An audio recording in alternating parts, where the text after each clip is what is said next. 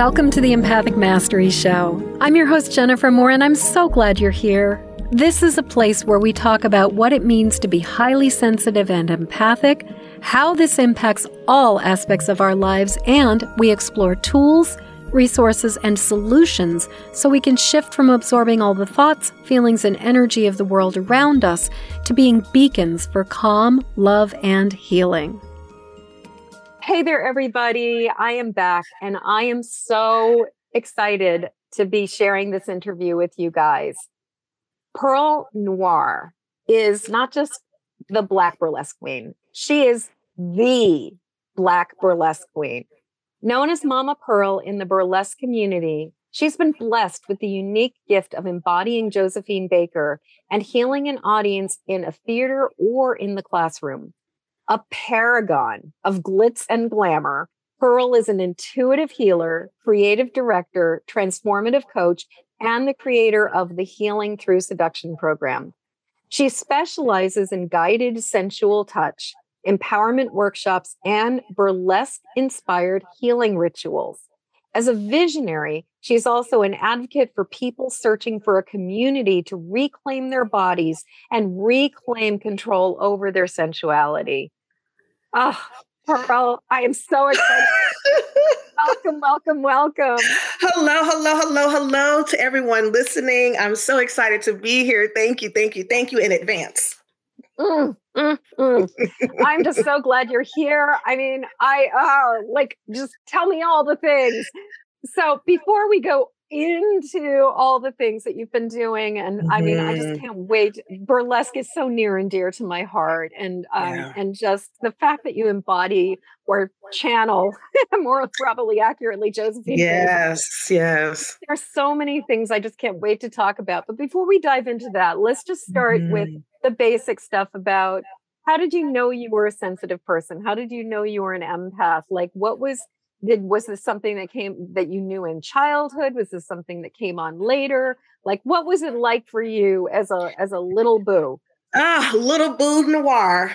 I found out about my sensitivity and my power at 5 and 9, and they were both very traumatic in a way. So I just want to, warn the listeners.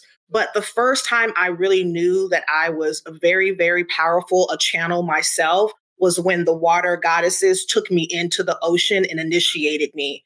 So when I was 5, my parents and I, my mom and my stepdad, Fred, we went to Venice Beach. I will never forget this. And we were just playing around. And of course, I was like any other kid, very curious, wasn't afraid of the water, and went into the water. And I don't know what happened, but I was gone for quite some time. And I came back covered in sand and seaweed with a crowd of people surrounding me. So that was when I first knew that I was just a channel myself. And then how I discovered that I was very intuitive and much like an empath was when I had discovered my power of premonitions. And unfortunately, I had dreamt and saw my father's passing described to the T. He was in the ambulance. He was shot. I knew exactly how many times he was shot. And my father, I had only met once in my lifetime to that time. And we were still connected, and I still had the dreams. So I went to bed knowing that something was going to happen. Yeah. And it did. Yeah. Perle, I'm just sort of struck by the similarities. One of the stories about me as a very, very little girl was that I was maybe like 2.5, and I walked out to the ocean and I just kept on going. My parents would have had to, my mom saw me and she's like, but I was just going in because, the water gods are so dear to my heart. And then my very first prophetic dream, I was 9. It was about one of my best friend's mothers died of breast cancer the night that I had the dream. So I just find it interesting that wow. Yeah. This is meant to be. But definitely meant to be. Yeah. So, so obviously you realized that you had a lot of sensitivity. The gods had chosen you at a very, very early age. And, so I'm sort of imagining you were saying that was Yemaya one of your, Who are the Oshun always Oshun, comes. So okay. whenever I get any kind of readings, and I have Yeah. not been officially, initiated or anything like that. I don't think that's my calling, but Yes. she comes up anytime I work with any kind of hoodoo priestess or an African Mm-hmm. priestess. Mm-hmm. She comes up all the time. When I get tarot readings, her energy comes up all the Of time. course it does. So, which makes sense too with the connection to Josephine Baker as well, which I'm Right. pretty sure she was a daughter of Oshun. I'm almost certain of it. Yeah. Yeah. That Yeah. makes complete sense. Yeah. Yeah. Yeah. I was, because you were talking about the beach, I was thinking of Yamaya because Yes. because of the Yes. ocean. But yeah, I totally get not choosing to go down that path. I know people Mhm. who have, and Mhm. the rules. I knew for myself for two reasons. One, cultural appropriation. Hello, I'm a white Oh, girl. yeah. But Yeah. two, I knew I just didn't have it in me to follow all the rules. Like that there were just so many rules if you're really going to honor the Orisha. So Yes, yes, yeah. yes. So many rules, and I just felt like I'm supposed to honor by showing people how to honor themselves, by helping people return to their medicine. And like I said, for me as a child, I was very aware. I used to get in trouble all the time. I already had like a nice full CD cup at 11. So Mm. I was already very feminine, very womanly. I grew up in the South, and everyone was very afraid of how my body made my male cousins feel, male friends of the family. And so I was punished for my body at a very young age, punished because I was very, aware, and I would put my hands on my hips, and I would put on concerts for myself. I would go and sneak out of the house to talk to the moon. And my family was very afraid of my power, but I knew even then that they were the ones who were not connected. I knew that I was born to heal my family's lineage. Oh, amazing. I Hmm. mean, what a fierce and resilient spirit. Like, Thank you. Thank you. It comes yeah, with a price for sure. of It comes course. with the price, Yeah. but it costs to be the boss, as they say. But I am paying it and receiving so much abundance in my life by honoring my assignment. Oh, oh. Well, and Hmm. I want to, I'm struck by the fact that you were talking about just like developing breasts at Yeah. a very young age. And like, what a like how interesting in our culture is it that just this biological phenomenon that happens to females is somehow like just it becomes such a, I'm just trying to think of the right word. I mean, shit show comes to my mind. Yes. Because it's like it's to I mean, you're an 11-year-old girl, you're a Yes. little girl, you're innocent, you're Yes. not, you're a child, and yet Yes. all of a sudden all this projection is being Hmm. placed on you. And it still, unfortunately, is a thing that happens in my family. I'm 44 now, and my breasts have gotten bigger. I'm like an H now. And it's like, oh, cover up. I mean, I'm 44. This is just my body. Right. And one of the price that I pay is I'm disconnected from my family. And when we are these special people, sometimes we have to do things like really disconnect from whoever is harming us, even if it is our family, so that we can stay connected to our divine channel. Mm, mm. Yes, yes, yes. Hmm. So obviously you have figured so much out, and Yes. you have really, and you've said yes to your mission, you've said yes to your path, Yes. you've said Yes. yes to Yes. so many things. I'm wondering about the gap. I'm wondering about the, Hmm. the period between the awakenings that you experienced and the, Hmm. developing breasts and sort of suddenly going through that punitive stage at 11 to where Hmm. you are now. What was the sort of the awkward in between stage like for you? What was the messy period? Mhm. The messy period was definitely, junior high, high school. I am not one of those adults that just want the good days. I just want to be a youth again. Oh my Hell God. I no. never understood those people. I'm like, No. really? You want to go back? No. No, thank you. Absolutely not. I was the Never. ever. I was the one who was bullied every day. I was called ugly every day. I grew up in the South, and, there's still some trauma in the South. And so if you're a certain color, if you're just a little too brown, then we don't celebrate that. But even though I was severely bullied by the teachers as well, the teachers that wanted to be cool would join in on the bullying, some family members, of course. But when I was dancing, so I was a cheerleader, even though I grew up poor, grew up in the ghetto. When I became an adult, I said, oh my God, it was my cheerleading coach who was paying for everything. Of course, that didn't connect. So I've always had, even in the awkward phase, the ancestors, the guides have always sent a protector for me. And when I got on that stage to cheer, everyone, that was the only time that people didn't bully me. And everyone agreed that I was powerful then. So I really honed into dancing. I taught myself how to dance by watching ballroom dance videos. And I was also bullied because I didn't have the right clothes. I did not smell well because sometimes there was no way to bathe, so I was bullied, and I understand why I was picked on. Yeah. And so that time was very hard. During that period, I was also raising my mother, raising myself at 15, raising my little brother. So during that time, during that in-between time, I found myself in the position that so many of us are put in, to where now the only thing that makes you valuable to your family is that you are the nurturer as a child. You're here to nurture the adults, right? Right. And then we see that you're the responsible one. So we're going to all, now you're also the babysitter for the family. And no one pays attention to you any other time except for when you are nurturing. So, of course, that gave me very distorted views of my worth. And then, of course, I grew up watching all of my aunts, my mom and her friends being like beaten by men. I would have to help my mom fight men oftentimes. And so then you get this sense of love means pain. Yes. Which automatically, in my opinion, takes away from your channel. It automatically makes you not feel worthy to have your gifts. And it automatically strips you from your femininity, because your femininity also gets you punched. Yeah. Yes.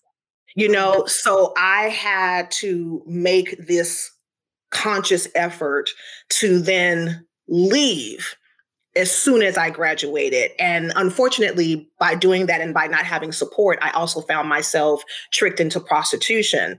A friend of mine told me I could stay with her and her partner. And the next thing I knew, I was told I was a prostitute and I had to be a prostitute.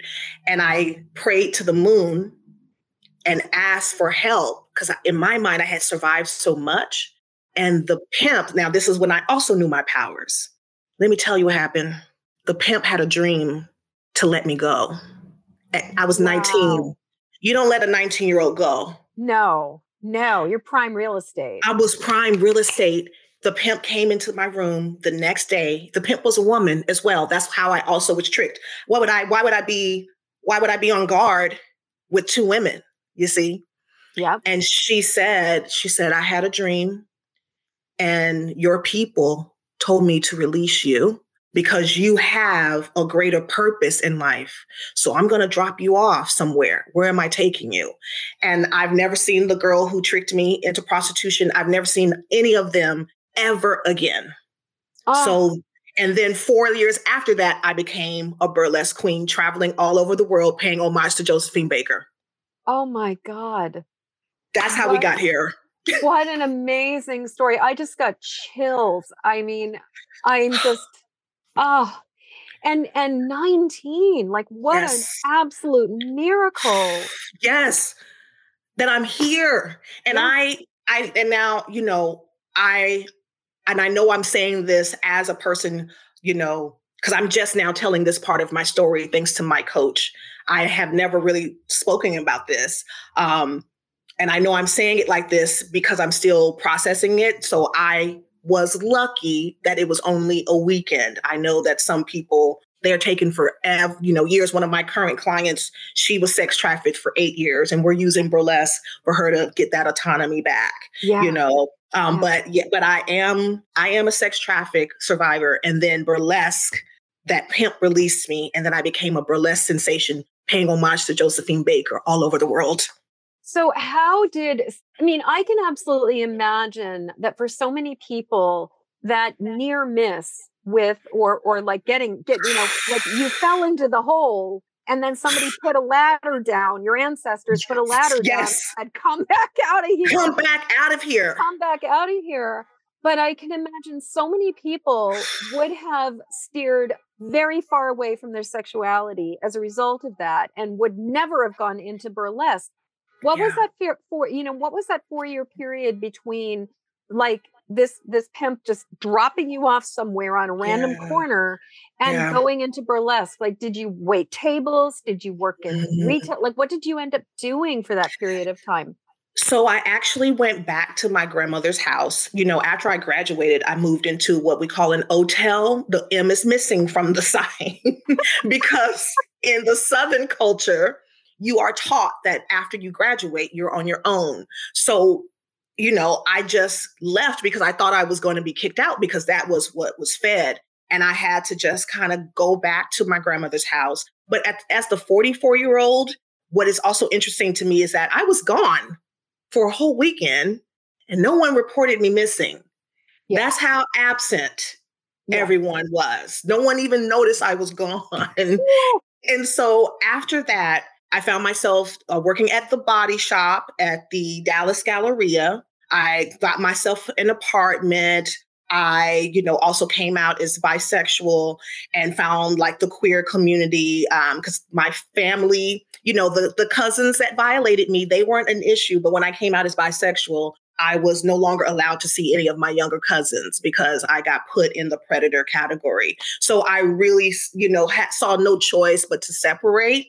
Yeah. And I said, but this is not where I said, I'm getting out of here though. So I worked at the Dallas Galleria and I said, all right, I'm going to go to Vegas and be a showgirl. Now, keep in mind, everybody who's listening, I am only like 5'2", 5'3". Okay. You need to be taller than that for one to be able to balance the headdresses. And I had no formal training, but bless my little heart.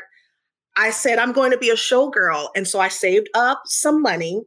I left shortly after that pimp dropped me off, maybe a year after, with a backpack, about $100 that was just for me, and then a couple of $100 that was for a budget in suite.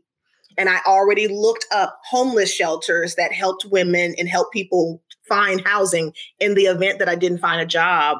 And so I moved into a budget in suite with my girlfriend at the time, found ourselves at the homeless shelter, then an apartment. But I did get a job backup dancing and singing for a band called Joy at the Excalibur. And bless my heart, because I was so sweet and innocent, I was like, this is a sign. It's a castle. And look, I'm working in a castle now. And so I did that. And then September 11th happened. So then I moved back home and somehow ended up reconnecting with my ex from high school. And he was like, come to New Orleans. Went to New Orleans, found myself not leaving and saying, okay, I need to get a job, but it's New Orleans. Let me get, a gig. Opened up the newspaper, zoomed in, looking for Black burlesque performers or cabaret performers. Black woman named Jeannie Hatt. I'm creating an all-Black burlesque musical. Must be able to sing. Go into the audition. Apply for Lottie Fedici. She's an ex-burlesque queen who's now crackhead and married to Tron, who's an abusive pimp. I'm like, I can play this role. I grew up as this girl. Got that. And so when I got that, that's when I needed to do all the research. And there she was, Miss Josephine. And she said, you're going to honor my legacy.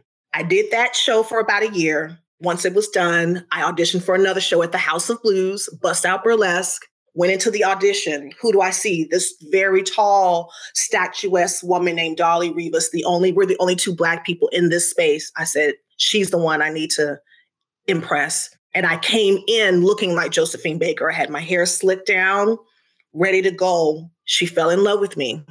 Fast forward to the first day of rehearsals. I'm telling her, because they're like, we got to create a character for this woman. And I said, I am Josephine Baker. I am Josephine Baker to her, mentally. And she said, what about Josephine Baker? And I said, and my name is Perle Noire, because that's what they called Josephine Baker. And she said, and let's call her Perle Noire. So what a lot of people also don't get is that my name is also the name that they gave Josephine Baker when she was in Paris. Here we are now. Wow. Pow. Amazing. Amazing. Ah, Yes. What a journey. Yes. Oh, and by the way, I forgot to mention Dolly Rivas was a Black showgirl when there were not Black showgirls. So I still got my showgirl fantasy. Very cool. Yes, yes, Very yes. cool. Yeah, I've seen, we've been to Vegas a few times, and one time we went to see like one of the classic like showgirl reviews, like it was like at one of the old Yeah. Was it Jubilee? It might have been Jubilee. It's the one that has like the Titanic musical. Like there's wow. It's like, why would anybody ever create a musical like a whole review, the whole thing, like with like it was like this whole big bit all about the Titanic sinking with showgirls and headdresses. It was bizarre. But I haven't seen that one. No, it was a review. It had a bunch of different things going on, and I think it was like at the Flamingo, or I can't remember. It was so long ago. But I was gonna say the body type of those showgirls, they're tall, they're skinny, they're slender, and they barely have boobs. Like they are not well endowed women generally. No, well, it's not for me. Legs. Yeah. It's not for me. Even if I was trained, it was not going to make it. Exactly. Yeah, there's definitely an aesthetic that they have. Yeah. Oh my goodness.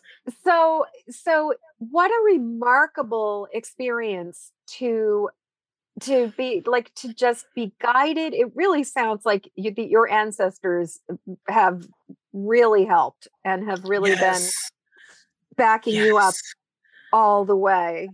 Absolutely. And because my intuition is so strong. And if I'm honest, I had the don't call her. I received the do not call her for help. Just go back to your grandma's house. But I ignored it, So it's like everything I can honestly say anytime I have been in trouble was because I did not listen to the voice or I ignored the dream. Ding, ding, ding, ding, ding. I'm going to be very honest about that. Not victim shaming myself, just honoring what we're talking about, on this beautiful platform that you've created for all of us. Thank you. Yeah, I've totaled a car not listening to the intuition. And for me, part of it is also that dance between is this my fear or is this my intuition? Me too. A lot of times, if it's something like, I totaled a car on the day that it was like, I had to drive a friend to the airport at a ridiculously early hour. And I'm not a morning person, and I didn't want to get in the car and I didn't want to deal. And I had this awful sense of foreboding, like something's wrong. But I was like, I can't bow out of it. I'm like, suck it up, Buttercup. You're going to drive her to the airport. And got her to the airport, got her back. The roads were covered with ice. But then, I got her there. And then as I was driving back, everything started melting and the roads were really slick. And I just drove into a telephone pole. But it was one of those things where it's like that dance between what's my ego, what's my fear, what's my stuff, and what's my intuition. And, and it's like when I don't want to do something and my intuition is backing me up on it, sometimes I will do the thing because I think it's not my intuition. So I don't know if that's part of what happens for you. It is. And what I'm learning to do is dance with the fear, dance with the doubt, dance with the intuition. And I'm discovering that when it's intuition, it feels a bit more calm, as to whereas when it's fear, that is when my inner child is doing her job of trying to protect me. By telling me everything that can go wrong. So I'm prepared for the impact. Right. Totally. Yeah. Well, and I find that there's this, it's almost like the intuition has this very calm knowing, where it's just Yes. kind of like, I know this thing is going to come to pass, or I know this thing is going to Yes. happen fairly soon. Like you were saying, even with your dad's death, Yeah. just knew. Hmm. Whereas like when it's a fear, it's a lot more emotionally gripping. Yes. Correct. Yes. Same. Yeah. Same here. Yes. Yes. Yeah. Yeah. Ah, so obviously, so you've been on I mean, imagine you've been on stages all over the world channeling Yes. Josephine Baker. Yes, yes, all over Yeah. the world. Sydney Opera House, even. I still cannot get over the fact that the little girl from the ghetto grew up poor, sometimes using hot dog meat in our spaghetti, was at the Sydney Opera House. I've performed in places like New Caledonia, which I had never heard of before these people reached out to me, New Zealand. It's just been a beautiful time. It has been a beautiful time. And I'm one of the fortunate artists who's received her flowers in real time. And I'm still receiving them almost every day. And, most artists don't get that. Yeah. I mean, ah, it just I'm struck by the blessings. Hmm. I'm sure, like you said, it's not necessarily all been easy, Yeah. but it Yeah. also really seems like they've given you like they've given you the flowers that you need to keep going. To keep going. Absolutely. And it's so interesting too. Let's see if I can do it to where you can see. Oh, you can't see. Let me grab. Just I keep Oh, my bananas with me oh, nearby. oh, Yes, I always have them with me just oh, as a reminder of trust yourself, trust your gifts. You went on stage, many stages in a banana skirt, helping people heal through the art of burlesque. Like, so keep trusting the gifts. keep trusting the Mhm. gifts. What a Yes. powerful and such an incredibly important message. Well, and it sounds like I was just thinking like what advice would you give to somebody who doesn't necessarily know how to recognize their gift? I would, first of all, we have to remember to offer ourselves grace when we are questioning our sanity. Because the thing is, the gift is there. You just have been taught somewhere along the line, someone told you to stop talking to an imaginary friend, and you saw someone there, and it was not an imaginary friend. Somewhere down the line, someone told you to stop putting on those concerts. Someone told you to not be connected to your imagination, which in translation is your third eye, your crown, your heart, your root, your sacral chakra. Like there's a true alignment, and someone, because they loved us, taught us to stop relying on that part of ourselves to get serious. Okay. We need to get serious about the world, not understanding that the reason why many people are not able to pick themselves up is because they have been, detached from that divine energy. So just offer yourself grace because you are trying to relearn how to trust yourself because someone taught you not to. So that's the first part of the advice. And the other thing is treat reconnecting to your powers the same way you treated college, right? You didn't just say, all right, I'll take my credentials now. I'll take that diploma. No. You research and you make sure that you put yourself in a position to be taught. So seek out teachers. Seek out people who already have what you want, which is that they are tapped in. Do not try to do this alone. Rely on community. That's the other thing that's missing from our lives why we can't connect to this is that the community is non-negotiable when you are trying to tap back into your powers. I don't care what kind of power it is. If you try to do it alone, you're not going to make it. You need to rely on community. You need to rely on grace for yourself. And you need to trust the infancy of the healing, right? And remember a very true fact. I have never seen anyone laugh and poke fun and judge a baby for eating with their mouth, their hands. I have never seen anyone judge a baby and say, look at you, you fell. No, you say, oh, come on, baby, get back up. So you Right. want to treat yourself like a baby because you are when it comes to this part of your life. Yeah.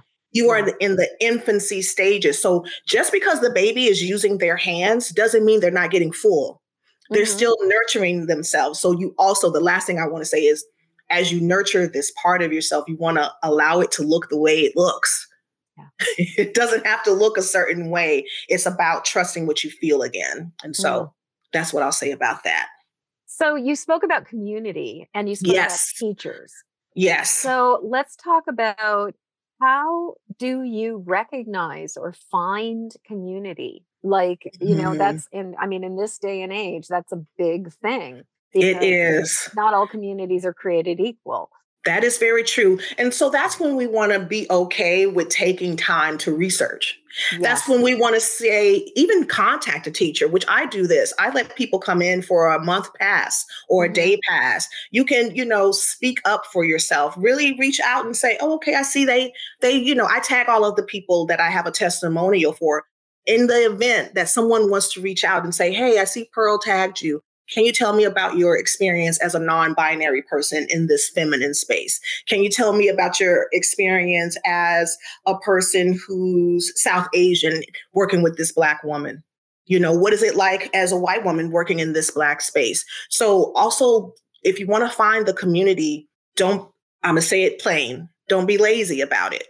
Right. Don't go into there, putting it all on the teacher. Honor your traumas and triggers when you go into a space. That's the other thing. So when a lot of times people are not having a good experience in a community because they are going in asking the teacher to also be the therapist. No. They're not responsible for your triggers. No. And so, for example, when people who are non-binary come to me, they're like, I want to be in this space with you. Will you respect my pronouns? And I say, absolutely, as long as you respect the curriculum. So I am a Black woman. So I will be speaking from the Black lens. Black women in this space will have a voice that they don't have anywhere else. I will be talking about the divine feminine. I will be saying things like, yes, girl, let's go. Now, if that triggers you, to hear someone say divine femininity, to say lady, to say girl, when you come into the class, make sure you announce who you are, put your pronoun on the Zoom. And if we make a mistake, correct us. Let us know, let us apologize, and let us learn. Right. Yeah. And if I see you're triggered after the class, I'm going to ask you to stay. I'm going to comfort you. And then I'm going to send you a list of people to contact. Right. So it has to be a beautiful, intimate flow. Yes. Well, and you just reminded me of, back in some of my earlier community days, there would always be the person who had all the special needs who would kind of co-opt the entire community. Like, every time. We ran a kitchen for this event that was like a week-long event every summer. And there was this one person who had all these food sensitivities, and they basically commandeered the menu. And it's sort of like, and so I do think that there are some people where it's kind of like their needs, that sense of expectation or entitlement, like, because I'm special or different, everybody else is gonna accommodate me. And it's kind of like, it's like, no, we are all responsible for our own side of the street. So I love that you're really like, you show up 100% responsible. Do that. I mean, I personally think also like that the only way we can really know if a community is right for us is we can certainly do some research, and some are just not going anywhere near that. Yes. But then there are a lot of them where it's like, well, this could be a good place for me. And then, just experiment, see what it feels like, and watch how for me, there's the other part of it is just watching how the teacher and the leader, the facilitator engages. Do they create safe space? Do they create space for people to express themselves, to honor who they are? How do, and like, how do they, and also like do teachers approach things from a place of curiosity and inclusivity?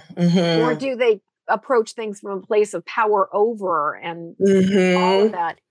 And I really hear part of how you're offering community to your students is from a place of safe, sane, and consensual, from a place of like, Yeah. I'm going to give you the boundaries. I'm going to let you know what to expect. And then you get to decide, does this fit for you or does this not fit for you?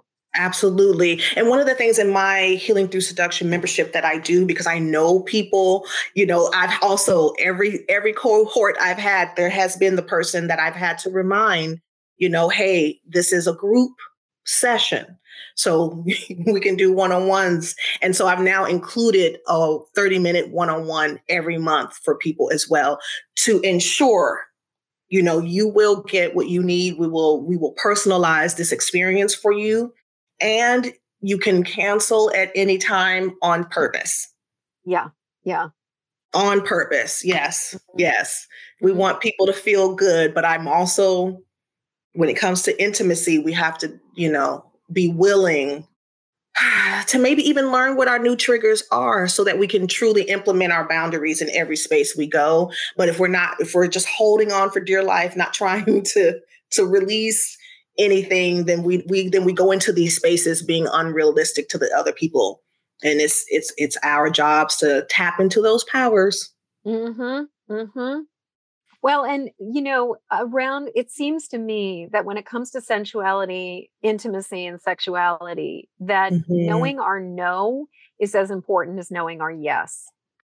It absolutely is. And I think it goes back to the intuition. And it can also going back to being that empath. Like, let me actually sit still to feel what the other person is feeling. And if that fails, a good old ask. A good old ask. A good old college try. Let me actually ask a question. Yeah. I mean, and I actually see that as one of the biggest challenges that comes up for people with intuition, and especially when they identify as being psychic, is the avoidance of asking questions because you're afraid you're going to look less psychic or less powerful if you ask questions. And I'm like, sometimes the most important thing you can do, and I, as a reader, when I'm doing work with people, I will not hesitate to ask questions because I might be getting an intuition, but the other side of it is that even if I have a sense of things, often there's like this way of perceiving it or that way of perceiving it. And it's like, I'd much rather be in a conversation and in a dialogue with somebody. So like that courage to ask is such an incredibly important thing. It's, I think for us to truly tap into those powers, it's, we're going to have to release that ego of, like you said, how we look. What we can think of is that we look even more powerful is what you're saying when we are willing to tap in and to really give people a proper experience. Yeah. I like it. Yeah. Well, and I think in my experience as a facilitator, people are not looking to be told all about themselves as much as what they're looking for is a space to learn about themselves and to discover themselves. And that comes from being curious and giving people space to express themselves. I agree. Yeah. I agree. So let's go back a little bit because we've been talking about the community, amazing community you've created and the program that you're running, and which sounds amazing. Thank you. How did you go? So what led you from being I'm imagining a full-time performer or from being like out on the stage to bringing it into this, sharing it with other people? How did you make that transition from the stage to this the Healing Through Seduction program? The community. I was performing and making grown men cry on stage, making women feel healed just by looking at me, especially because, my beauty isn't the the mainstream beauty. And I was touring with women who do have that kind of beauty. And there was this freedom that I exude. And everyone, performers, entrepreneurs, stay-at-home moms, they would come to me after the show, and they were the ones who created this by asking for it. I never had the idea to share it. And so everyone was saying, like, we want to take these classes. And so I did my first class that I thought was just a regular burlesque class. and people were crying and say they were feeling healed. And, the people who were like hesitant, they were like, no, I want to do what you did on stage. And I said, right, it starts with these healing sessions. It starts with you looking at yourself in the mirror and having an intimate conversation. It starts with asking your body for consent, self-consent and seduction before you go on stage and ask to be validated by a room full of strangers, honey. And so they were the ones, it was my fans. They were the ones who asked for it, and they were the ones that told me that they were healing through seduction. So once again, everybody's looking out for me on the other side. I want to pull this out though, because you just dropped the mic. I mean, you just dropped a bombshell there when you said we have to start by asking our own bodies for consent. Yes. Yeah. I mean, I just think about the way our culture, especially women's bodies, the way our culture is constantly telling us to suck it up, to just muscle through, to just keep showing up, to do this, this, this, and this. And it's like, what a radical concept to not necessarily like have your mind override your body. Like, I've done things like I give myself permission to, but really asking our body for permission, saying, are you willing to do this for me? Are you willing to go through this with me? I mean, it just, I'm thinking about an experience I'm going through right now where I'm going through a bit of a new level of healing and a bit of a detox. And I think that one of the reasons why it's not more hard than it is because my body is on board. My body is like, this sucks. It's not necessarily comfortable all the time, but I'm willing to do this with you. And, but I'm really hearing like that distinction. Like I've never thought about it so nuanced as like, no, we need to ask our bodies for permission. We need to ask our bodies for consent. Yes. I never went on stage without asking my body for consent. I never went on stage without thanking the ancestors who went through the back door so that I may go through the front. So everything I was doing was always ritualistic. So it makes so much sense that this is where I am. And self-consent is something I do in each class. We start with a body scan, asking for the consent, asking for the sensual energy to come into the space. And that's how I still perform to this day. And I teach it to other people so that they can truly be themselves, so they can feel sexy. And sexiness is the embodiment of you living in your truth. That's what being sexy is. It doesn't look a certain way. You don't need to have a certain body or face. We want to get to the place to where we love ourselves regardless of the scale, the number on the scale, or our relationship status. Yes.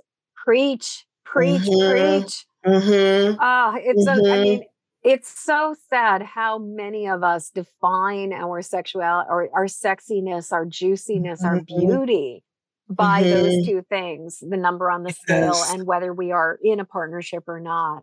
Absolutely. Yeah. So that's what we're doing over here. That's how we are healing through burlesque. That's what healing through seduction is about. And it makes sense because that is what Josephine Baker was doing. It was the performances, and then she became an activist, and then she was the only woman at the time to speak at the March on Washington, and now I do keynotes about healing through burlesque. So I am honoring her legacy, and she had her rainbow tribe. I have burlesque daughters all over the world. I am honoring my assignment. Oh, so amazing. So amazing. I just had this image of, I don't know if you watched the Netflix series Mer People, but I just had this idea of like, there's gotta be like another one that's like where you're part of it called Burlesque People or something. But, yes. Well, I actually do have a pageant that I did, but it was right before the pandemic. And so, yes, but I am in the works of doing another one. I'm just keeping it under wraps, but I do have a pageant as well. I've got it. I'm doing it all. I told you. We're honoring honoring her. Yes. So, You mentioned Zoom. Is your program something Yes. that is done virtually, or do you do it live in Brooklyn? So I do both Uh-huh. because I just love the community and I love staying with people for a long time. I'm very fortunate. I started my online coaching business back when Skype was popular. Yes. Be- Yep.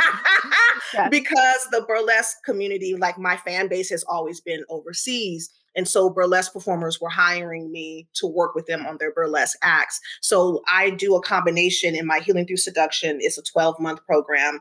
And I do a combination of online group classes, online one-on-ones. And then after 12 months, we all come together in Brooklyn. I rent out a space for us. We have a mini retreat. I bring in private chefs. I bring in my burlesque daughters. We do transformative workshops. We work on, being our glamorous selves. There may be some hot tub moments involved. There might be some impromptu shows that are not about performing, but allowing people to have that, diva moment on stage that regardless of what your profession is, we all want that moment on stage. We want, because it's not about a stage, we want a moment to be cared for and to be seen. And most people who come to me have feminine energy, regardless of their gender. They're in the caretaker role and they don't want to be a mama for a weekend. And that's where I come in. They want to be a person. Yeah, a person. Yeah, And to be beheld. Yes. Yes. So that's what it is. And I like it on Zoom because I also love people being in their own place because things come up. Things come up when you're trying to transform. Even like I said, when I was doing just a regular choreography class, how I teach it, things come up. That's one of my gifts. I will show you who you are. I'll show you what's missing as well. And I'll be so kind to you. And the community makes you feel so good. And sometimes that's triggering when you feel good because then you say, I have been missing something. Yes. And so you need to be in your own home for that. Yeah. Totally.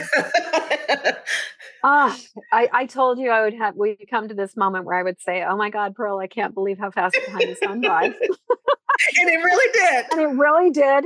It really did. And so now this is the moment where I ask you, what else? Is there anything that you feel like you would just kick yourself if you did not share? Yes. You are a beautiful imperfection. You are worthy of being a beautiful imperfection. And what I mean by that is you are worthy enough to be guided. You don't have to have all the answers. You are worthy of your evolution, of your transformation. Enjoy the infancy. Enjoy each time you get to feel like an imposter. That is telling you that you are unlocking a new level within yourself. Enjoy every time that you are afraid. And I'm not talking about being trapped somewhere that you don't want to be. I'm talking about, I'm afraid to go after that goal. I'm afraid that I have this new relationship. I'm afraid of what I'm unlocking here. I'm seeing things in my dreams. I'm afraid to trust them. Having that level of fear and imposter syndrome is a luxury that not everyone has. Not everyone has the luxury to be afraid. Your fears are showing you exactly what you truly desire along with your dreams. Allow yourself to be witness to yourself. Oh, thank you. I feel like I need to take that snippet and I need to turn it into like something I listen to every single day because those are just like from God's, from like God's mouth, like or goddess's mouth. Like, thank you, Oshun. Thank you, everybody. Thank you. Oh, thank you. Whew. So, Perle, the next thing that I always love to do, and the audience knows exactly what's coming right now, is that I really believe podcasts exist outside of time. Yes. That we record them and they live into the future forever. Yes. But they also, I believe they have a way of rippling back in time. You drop a stone in the water, it's going to ripple both ways. And so what I believe is that we are broadcasting a message back to a younger time, a younger place, a Perle who needed to hear something. And so my question to you is, where And who are we going back to give a message to? Who are we going to talk to? And Mhm. what are you going to tell her? Like, what, like, and not just like, what would you tell her, but speak to her. We're going to Mhm. broadcast back to her. So who are we talking to her? And then Yes. just say it. So little Pearl, who is a senior in high school, who had one luxury in life, which was being the best cheerleader, being the best, always making number one on the score sheets, and even having the unthinkable, being an unpopular cheerleader, having your classmates who are cheerleaders jump you, hate you. It's your senior year, and I know you think that you're going to be captain because that is what happens throughout the entire history of cheering. You think you're finally going to win, and Miss Thompson tells you that the other cheerleaders have told her they don't want a captain this year. For the first time in history, they don't want one. And I want you to know that they bullied you. Everyone bullied you because they actually saw your power. Trust your power and trust that something else is coming for you. That is why you are not receiving this. It is actually too small for you. What is next is going to blow your mind. And anytime you doubt your power in the future, I want you to go back to the moment where you had confirmation that when people don't understand power, they cannot help but try to dim that light. And I want you to forgive them for what they did not know and forgive yourself for thinking that that was the epitome of your worth. Ashe. Oh, Pearl, this conversation. Thank you. Thank you. Thank you. Yes, she needed that. Thank you. She did. Yeah. Thank you. Yeah, I really believe that these interviews that we go back, we do an intervention for her. Yes. Yeah, She we didn't give her know what any she better. needs. Yeah, She she didn't didn't know know. any She didn't better. know. She didn't know.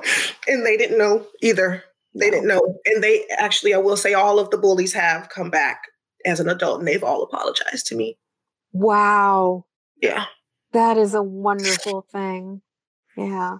Yeah. I will thank Facebook for that. That's one good thing about Facebook that I have. Yeah. Yeah. Yeah, I was just thinking too, just to be able to say to her as an sort of an adult outsider, to just say, I'm so sorry you had to go through that. Thank you. Yeah. Thank you. Was devastated. Yeah. Yeah. Well, and it's so understandable that you had this glimpse of power, like you understood your power, you could feel it. But the only definition or like crown you could imagine at that point in time would have been, like coach or, captain of the cheerleading team. Yeah. Yeah. Yeah. And Yes. yet I love how you were saying, trust your power. Something so much greater than this is waiting for you. Yes. Yes. And look at me now. I am a Look coach. at you now. You are a coach. Yeah. Oh my God, I did it. You did it. You did it. And you're changing people's lives. Yes. I just made that connection. Oh my goodness. I did do it. Oh, wow. Yeah. Yeah. Yeah. I mean, you're the captain of a cheerleading team, but it's a really, really badass cheerleading team. Yes, it is. Oh my goodness. Thank you. Oh. Wow. Oh, Pearl, I could talk with you for hours. This has just been like, oh my goodness. This feels more like a reunion than a Yes, meeting. it does. It does. It does. It does. Thank you. I'm so grateful that we were able to connect. I'm so happy. Thank you for this. Thank you. Thank you. Thank you. So last question. How do people get in touch with you? How do people get access to your amazing, juicy magic? Oh my goodness. Well, I would love to give everyone access to my free ebook if that will work for you. It gives some beautiful guides. Yes, I want you all to, see exactly what I'm talking about. And, of course, I do have a website, blackburlesqueen.com, but I always tell people to go to my Instagram, because then that way you can DM me directly, and then you get a chance to see my students. I highlight them every day. You get to see some examples of exactly what I'm doing. But on my website, I also have, little snippets here, little previews. And with the ebook, you'll also get videos and an actual PDF ebook as well. I love people having a preview of what I do, because I don't approach wellness quite like a lot of people. And I don't approach burlesque the way most people do, which is why I became an icon. So, I want to give you all that gift, but definitely come to Instagram, the Perle Noire, ThePerlenoire. Wonderful. So you guys go check out Perle's Instagram, the Perle Noire, and go over to her website and, grab her ebook and just keep following this amazing woman. Perle, thank you so much for this conversation. This has just been delicious. Thank you. I agree. Thank you all so much for listening. I appreciate everyone's beautiful energy. Thank you.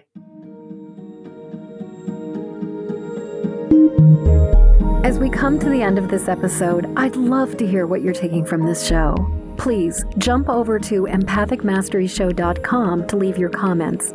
In the show notes, you'll find a link to grab your copy of my Empathic Safety Guide, 3 Basics for Finding Calm in the Eye of the Storm. And while you're there, please subscribe and follow this show. And thank you for your help sharing this show with the people who need it. Please help me to spread the word and send this podcast to friends or family members who need support living as highly sensitive empathic people. Then join me again when the next Empathic Mastery Show airs. Okay, one last time. Hop over to empathicmasteryshow.com for your Empathic Safety Guide. And until next show, shine on. We need you and your gifts here on this planet.